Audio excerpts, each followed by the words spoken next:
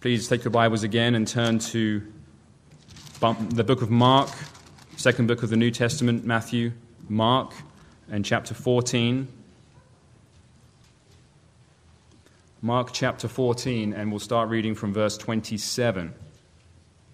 This passage is directly following the Lord's Supper and the betrayal of Jesus by Judas Iscariot. Mark 14, verse 27. And I'll read through to verse 42. This is the word of God. You will all fall away, Jesus told them, for it is written, I will strike the shepherd, and the sheep will be scattered. But after I have risen, I will go ahead of you into Galilee. Peter declared, even if I fall away, I will not. I tell you the truth, Jesus answered. Today, yes, tonight, before the rooster crows twice, you yourself will disown me 3 times. But Peter insisted emphatically, even if I have to die with you, I will never disown you. And all the others said the same. They went to a place called Gethsemane, and Jesus said to his disciples, sit here while I pray. He took Peter, James, and John along with him, and he began to be deeply distressed and troubled. My soul is overwhelmed with sorrow to the point of death, he said to them. Stay here and keep watch. Going a little further, he fell to the ground and prayed that if possible, the hour might pass from him. Abba, Father, he said, everything is possible for you. Take this cup from me, yet not what I will, but what you will. Then he returned to his disciples and found them sleeping. Simon, he said to Peter, are you asleep? Could you not keep watch for 1 hour? Watch and pray so that you will not fall into temptation. The spirit is willing, but the body is weak. Once more he went away and prayed the same thing. When he came back, he again found them sleeping because their eyes were heavy. They did not know what to say to him. Returning the 3rd time, he said to them, are you still sleeping and resting? Enough! The hour has come. Look, the Son of Man is betrayed into the hands of sinners. Rise, let us go. Here comes my betrayer. Amen. Let's hear the word of God preached. Teach us to pray, Lord. That was the request of the disciples to the Lord Jesus, and we have been making it our own request. It's here for us in God's Word. And we're studying His answer given in the Lord's Prayer. He's teaching us how to pray. When you pray, say. So it's a prayer that can be said as written, but it's also used as a pattern and a guide or an outline that identifies for us the kind of petitions that are most important that we dare not forget as we pray. Lord, teach us to pray and give us a heart. Give us a heart that will move us to pray like this. Well, we come today to the last petition of the Lord's Prayer as found in Luke 11. Lead us not into temptation. Now in Matthew chapter 6, the Lord adds a phrase, lead us not into temptation, but deliver us from the evil one. The additional phrase states positively what the first phrase states negatively. Don't lead us into temptation, but deliver us from the evil one. So this is a prayer for our protection from temptation and sin. You'll notice this petition is closely related to the one that goes before. Having prayed for the forgiveness of our sins already committed, we then immediately pray to be kept from further sinning against our God. Our concern is not just to be forgiven of our sins, only to return to them again. No, any confession of sin that is sincere will have this equal concern to be kept from sinning in the future. And so this reproves those who only want pardon for sin. They're not interested in the power and protection to be delivered from continuing in sin. Not at all. They don't want to stop sinning. They just want forgiveness as they go on sinning. And that is a sure mark of a hypocrite. So this petition proves the genuineness of the one going before it. Forgive us our sins, even as we forgive those who sin against us. And lead us not into temptation, but deliver us from the evil one. Well, several truths then about temptation. The first lesson, temptation to sin is not sin. Even Jesus was tempted to sin, Hebrews 4:15. He was tempted in every way as we are, yet without sin. So we must say, temptation to sin is not sin. Luther put it in his own homespun way, we can't help the birds from flying overhead, but we can keep them from nesting in our hair. We can't live in this world without being tempted to sin. But Christian, we can, by the grace of God in the gospel, say no to temptation. We can, by grace, submit to God and resist the devil. So think of that distinction. Temptation to sin is not sin. So perhaps we could say, as David was on the roof of his palace looking out over Jerusalem, that it was only a temptation and not a sin when his eyes bumped into bathing Bathsheba. Not a sin, but the temptation to sin. It was the second look. It was the lingering look, the intentional, lustful look that sparked the flame into which he entered into the temptation, so intensifying the power of temptation over him, inflaming his own evil desires that he could not and did not resist. You see, the Lord's way of escape in the temptation was to look away and walk away. He did not take the way of escape, but he entered into the temptation and fell. So even Jesus was tempted. He had no evil desires within to be sparked. But yet, the devil did plant thoughts into his mind as he does ours. That like us, Jesus had to resist and repel. And unlike us, he did so immediately and continuously, giving no place to the devil or his temptation. So James 1:13 tells us point blank that God cannot be tempted by evil. Well, Jesus is God, yes, but he's also man. And as man, he can be tempted and was tempted. Luke 4:2 says that Jesus was tempted by the devil for 40 days in the desert. And when the devil had finished all this tempting, he left him, but only for an opportune time. And then he was right back after him, nipping at his heels, tempting him all through his life and ministry, and then especially so in the Garden of Gethsemane and on the cross of Calvary, when all hell broke loose against him in what Jesus called Satan's hour and the power of darkness, Luke 22:53. So the first lesson is temptation to sin is not sin. The second lesson is a little more complicated, so follow me.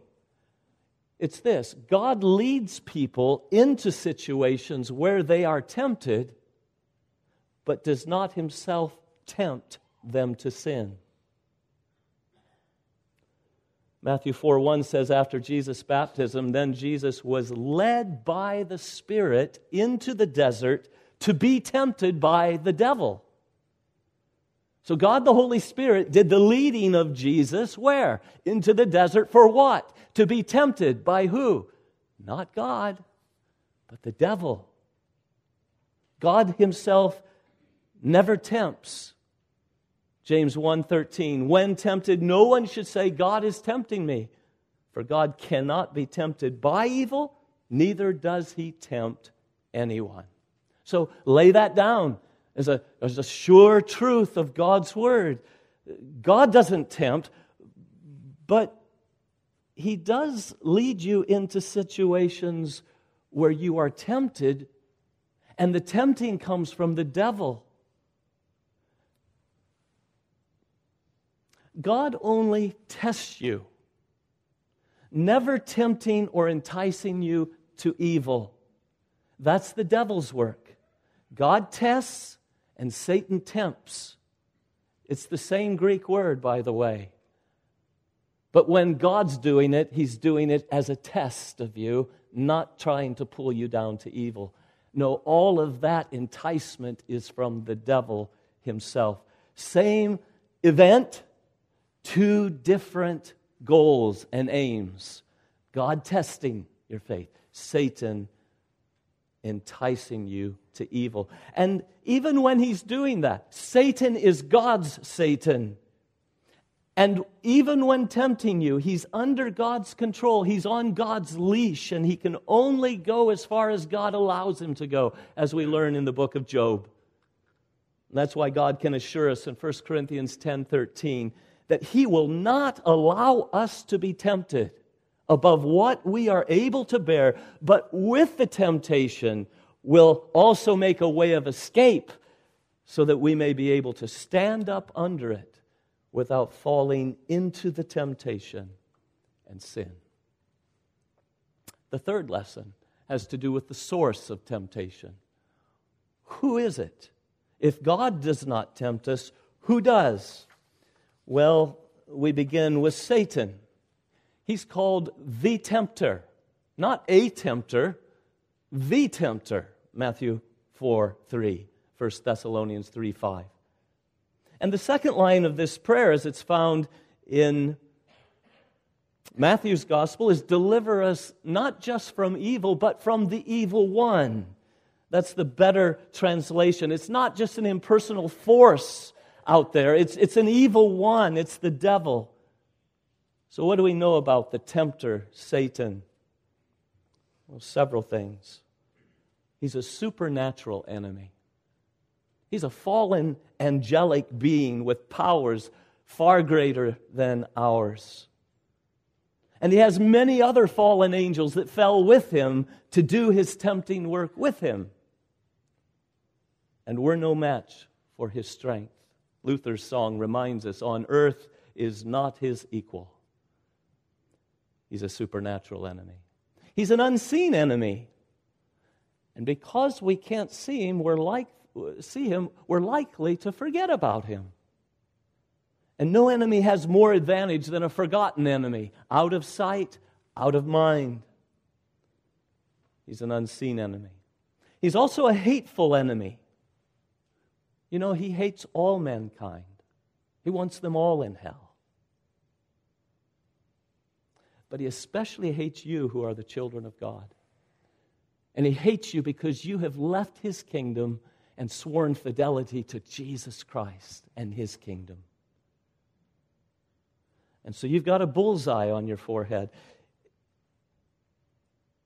He wants you in hell. If he can't do that, he wants to make your life a hell on earth. He wants to make you miserable. He wants to steal your joy and peace and hope and assurance, your love and trust and obedience to God, and make you a dishonor to him. He's a hateful enemy. He's a living enemy, or he's a lying enemy. Jesus called him the father of lies. More deceitful, more tricky, more subtle than we are wise. He's even able to transform himself into an angel of light. He's a white devil. He's a friend, not a foe. A speaker of the truth, even quoting Scripture. Painting sins as virtues and virtues as sins, pointing out the way that seems right to us. He's a liar. He's a deceitful enemy. And then he's an experienced enemy. He's been honing his strategies for thousands of years. He knows human nature through and through. He knows you better than you know yourself. He and his agents have been watching you, marking you. And with that knowledge of you, he matches his temptations to your particular weaknesses your personality, your own evil desires, your fears, your pride, your desires, your love of self, your love of money, your love of men's praises, whatever is unique to you specifically, He matches the temptation to you. Presenting the bait and hiding the hook, Thomas Brooks says. And like a good fisherman who knows when the fish are biting, he knows when to tempt you, when you are most vulnerable to the temptation. He knows where to tempt you. He knows how to tempt you. He's able to shoot tempting thoughts into your mind like fiery darts that stick there and are hard to get out. I wonder, is anyone yet feeling the need to pray, lead us not into temptation, but deliver us from the evil one? But Satan is not alone in tempting us. He makes use of two other enemies of ours. Secondly, who tempts us? The world. The world. We know that the whole world is under the control of the evil one, John says in 1 John 5:19. That by God's permission, Satan presently reigns over this world system. He's the mastermind behind it all. He's got his slaves doing his bidding. He's got a world of unbelievers to spread his lies, to normalize sin, to mock holiness, to scorn biblical morality, to pervert God's created design. And he uses the world's peer pressure and persecution to scare us into silent conformity with its ways. He uses the Vanity Fair of allure to allure us into its short-lived pleasures of sin. And he knows how to take God's good gifts and turn them into God's substitutes that draw you away from God rather than to Him. Oh yes, the world is a source of temptation. And then there's one even worse, and that is our own flesh. Our own flesh, indwelling sin that according to Romans 7 still remains in every single believer, the Apostle Paul included. This is the enemy within. The Trojan horse inside the city that is always ready to throw the gates open and to let sin in. The traitor within, our own evil desires that love what the devil is fishing with, that love what the world is offering. And that's why James says, when tempted, no one should say, God is tempting me, but each one is tempted when by his own evil desires he's dragged away and enticed. You see, if we didn't love what was on the hook, we wouldn't bite. It's our own evil desires. They're like gunpowder, just waiting for a spark from Satan's temptation to ignite. Our Lord says that it's from within, out of the heart, that comes evil thoughts, sexual immorality, theft, murder, adultery, greed, malice, deceit, lewdness, envy, slander, arrogance, and folly. All these evils come from inside. Matthew 7:20-23. And so Paul has to confess in Romans 7 that I know that in my flesh dwells no good thing. This is the flesh that lives within you. And it's in league with the world and the devil. It wages war against the Spirit, Ephesians 5:16-18. It's still as anti-Christ and anti-God as it ever was. Your flesh has not improved. If God's for it, your flesh is against it. If God's against it, your flesh is for it. And that's what keeps you from doing the good that you wish you could do in perfectly obeying Him. For when I would do good, evil is present with me. That's because we carry it around within us, in our own hearts. It's a humbling thing to know that there's a part of me that loves the lie more than the truth of God. It's a humbling thing to know there's a part of me that loves sin more than holiness, self more than God, the easy wrong more than the hard right, that loves my way more than God's way. that has an itch for the forbidden fruit. Right here, the enemy within.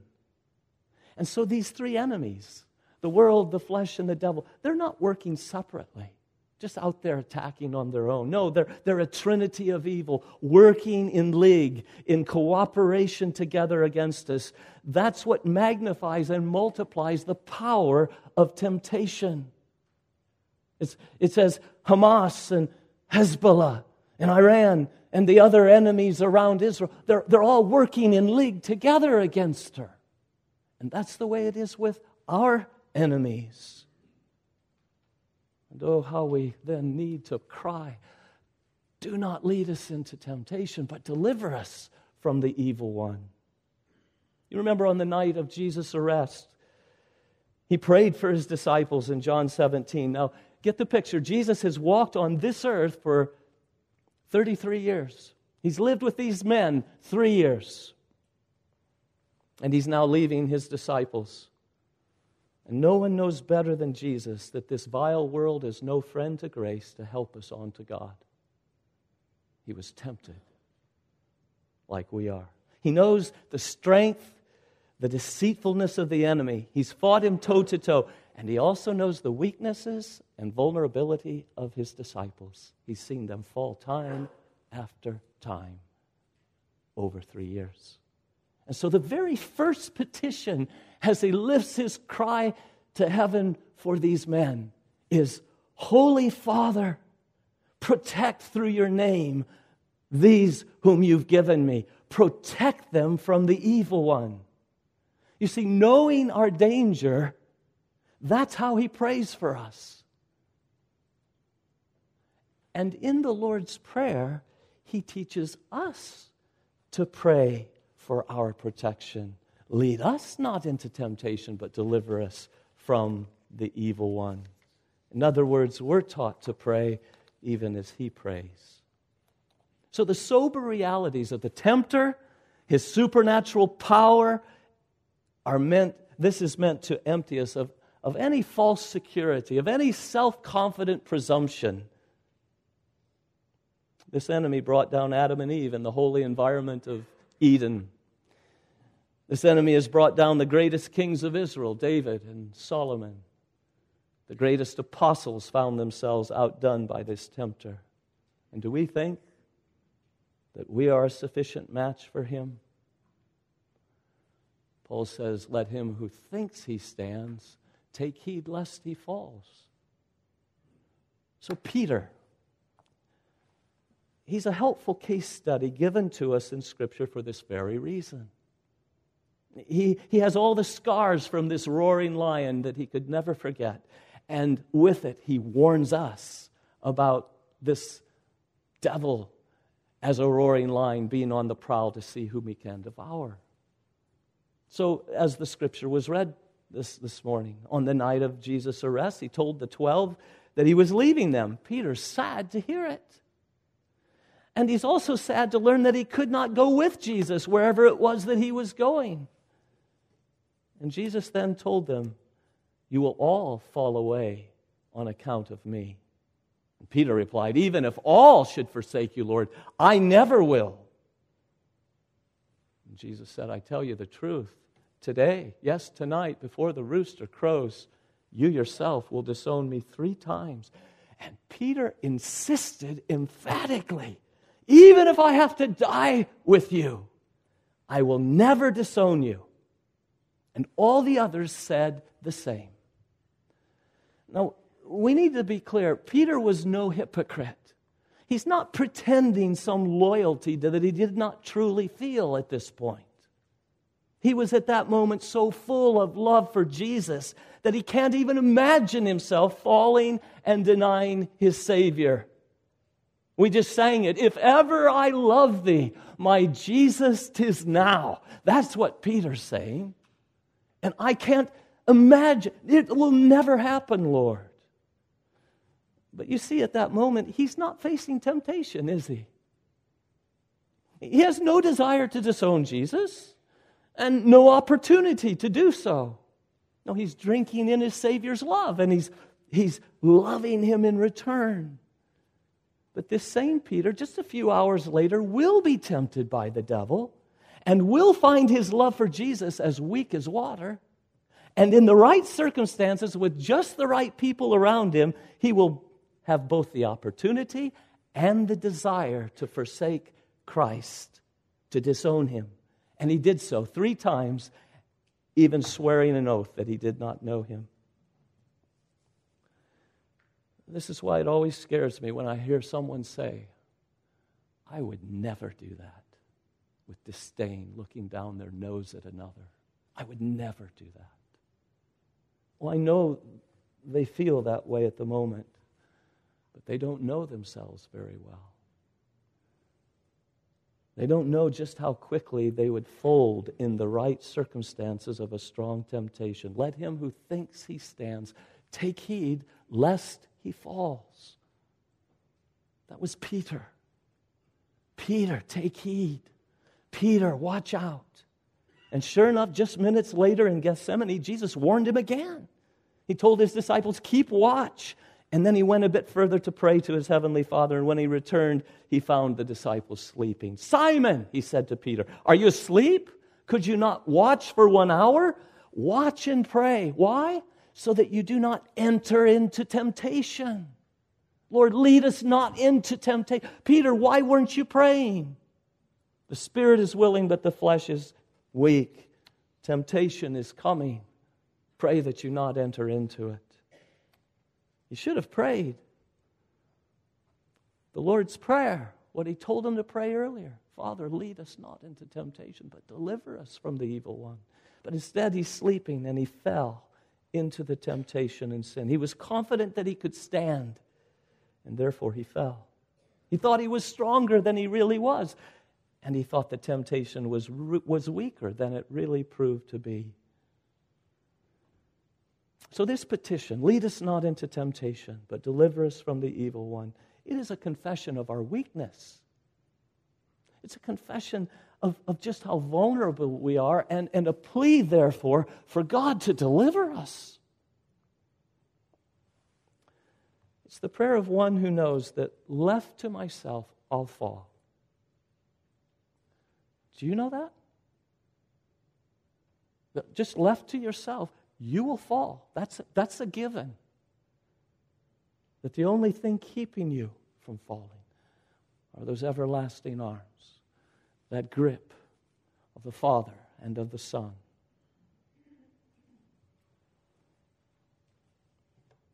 Father, don't leave me to myself. You know I'm so weak that if you don't hold me up, I'll fall. So help me. Hold me up.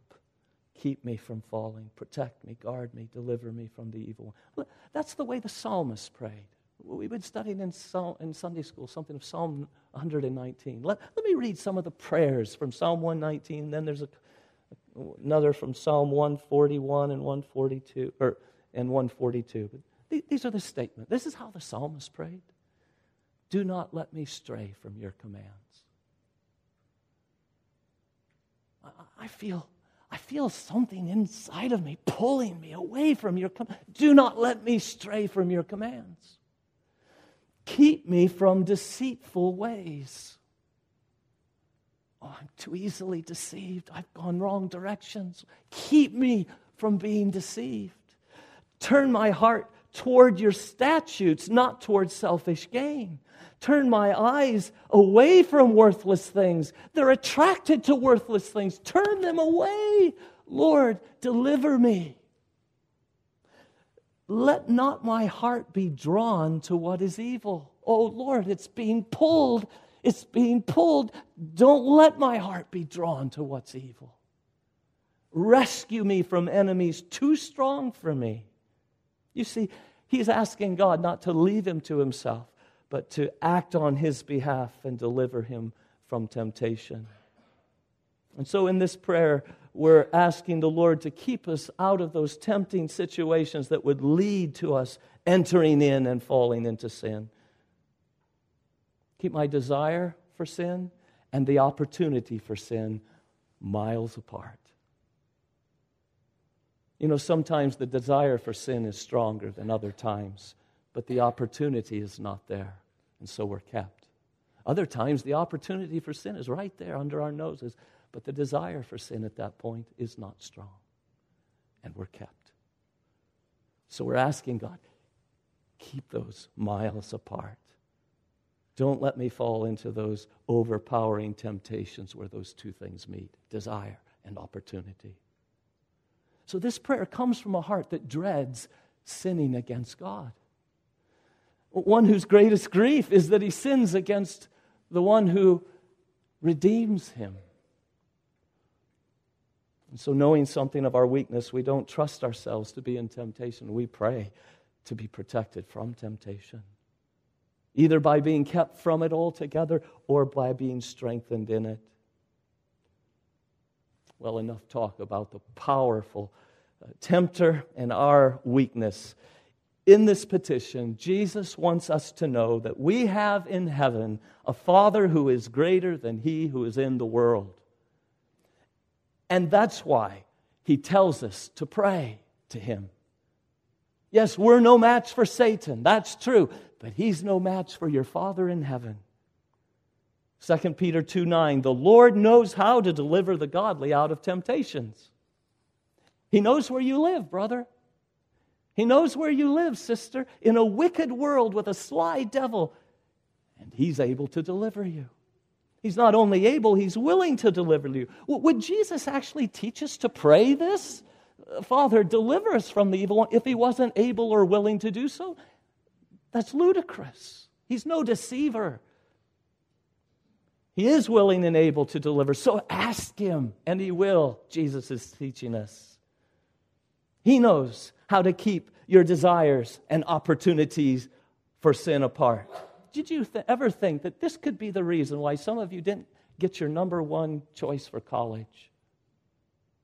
Why you didn't get that job, that promotion that you were looking for?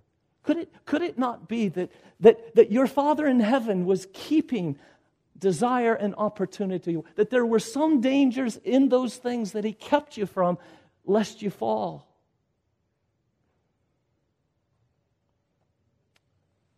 We don't know the half of the times that we've been delivered from temptations too strong for us.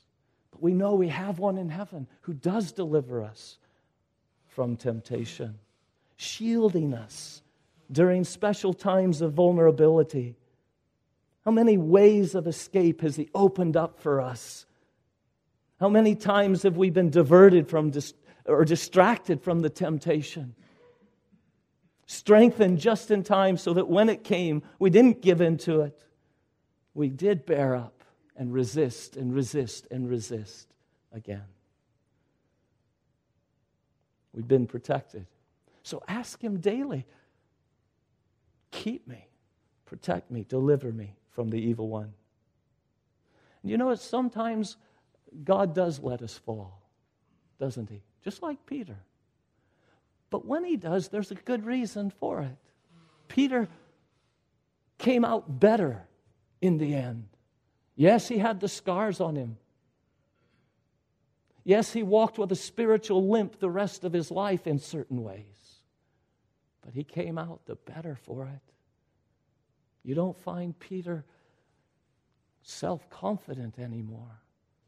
We find him confident in the one who cares for him and pleads with him to deliver him from temptation. And he warns us then in his letters to do the same. Believers, we even gain from our losses. So blessed is our position in Christ. So our response to the tempter and his temptations, Jesus says, is to pray. Pray. But there's something else to do, as Jesus told Peter in Gethsemane. Watch and pray that you enter not into temptation. You know, it's tough to walk with one leg, isn't it? So God gave us two. We need both. And likewise, we were never meant to pray without watching or to watch without praying. They're the two legs of walking with God,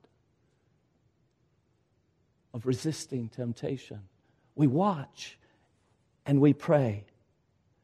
We need both to watch as if the outcome dependent upon us and our watchfulness, and yet to pray knowing that it all depends upon God's strengthening might with us.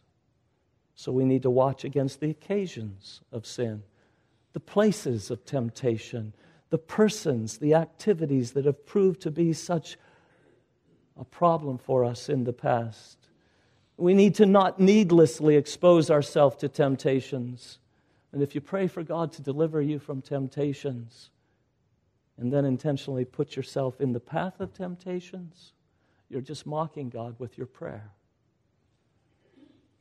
No, the man with an open keg of gunpowder strapped to his chest will try to stay as far away as he can from fire, lest a spark should ignite what is within his bucket. And so your deliverance from pornography is to be matched with watchfulness against the occasions of temptation. You don't pray for deliverance and then surf the net unfiltered. If you don't want to get burned, you don't go near the fire. The father says to his son, you don't even go near her house. You take a detour. Don't even be found in the way of temptation when you can rightfully flee it. As Joseph fled and left his garment behind. Jesus says, if your right eye is the thing that's causing you to sin, then pluck it out. It's better, he says, to lose one part of your body than for your whole body to be thrown into hell. So we're to take radical measures of surgery, cutting things out of our lives that are temptations that we keep falling in. If you spend too much time on your electronic device, there's a timer on it. Set it and stick to it. Life is too short to fritter your life away on trifles. There's a kingdom to advance. There are prayers to be lifted up to heaven. There are people to serve. There are Bibles to be read and studied and memorized. There are duties to be left undone or not half done. And so we're to mortify sin. We're to put to death the misdeeds of the body. We're to murder them.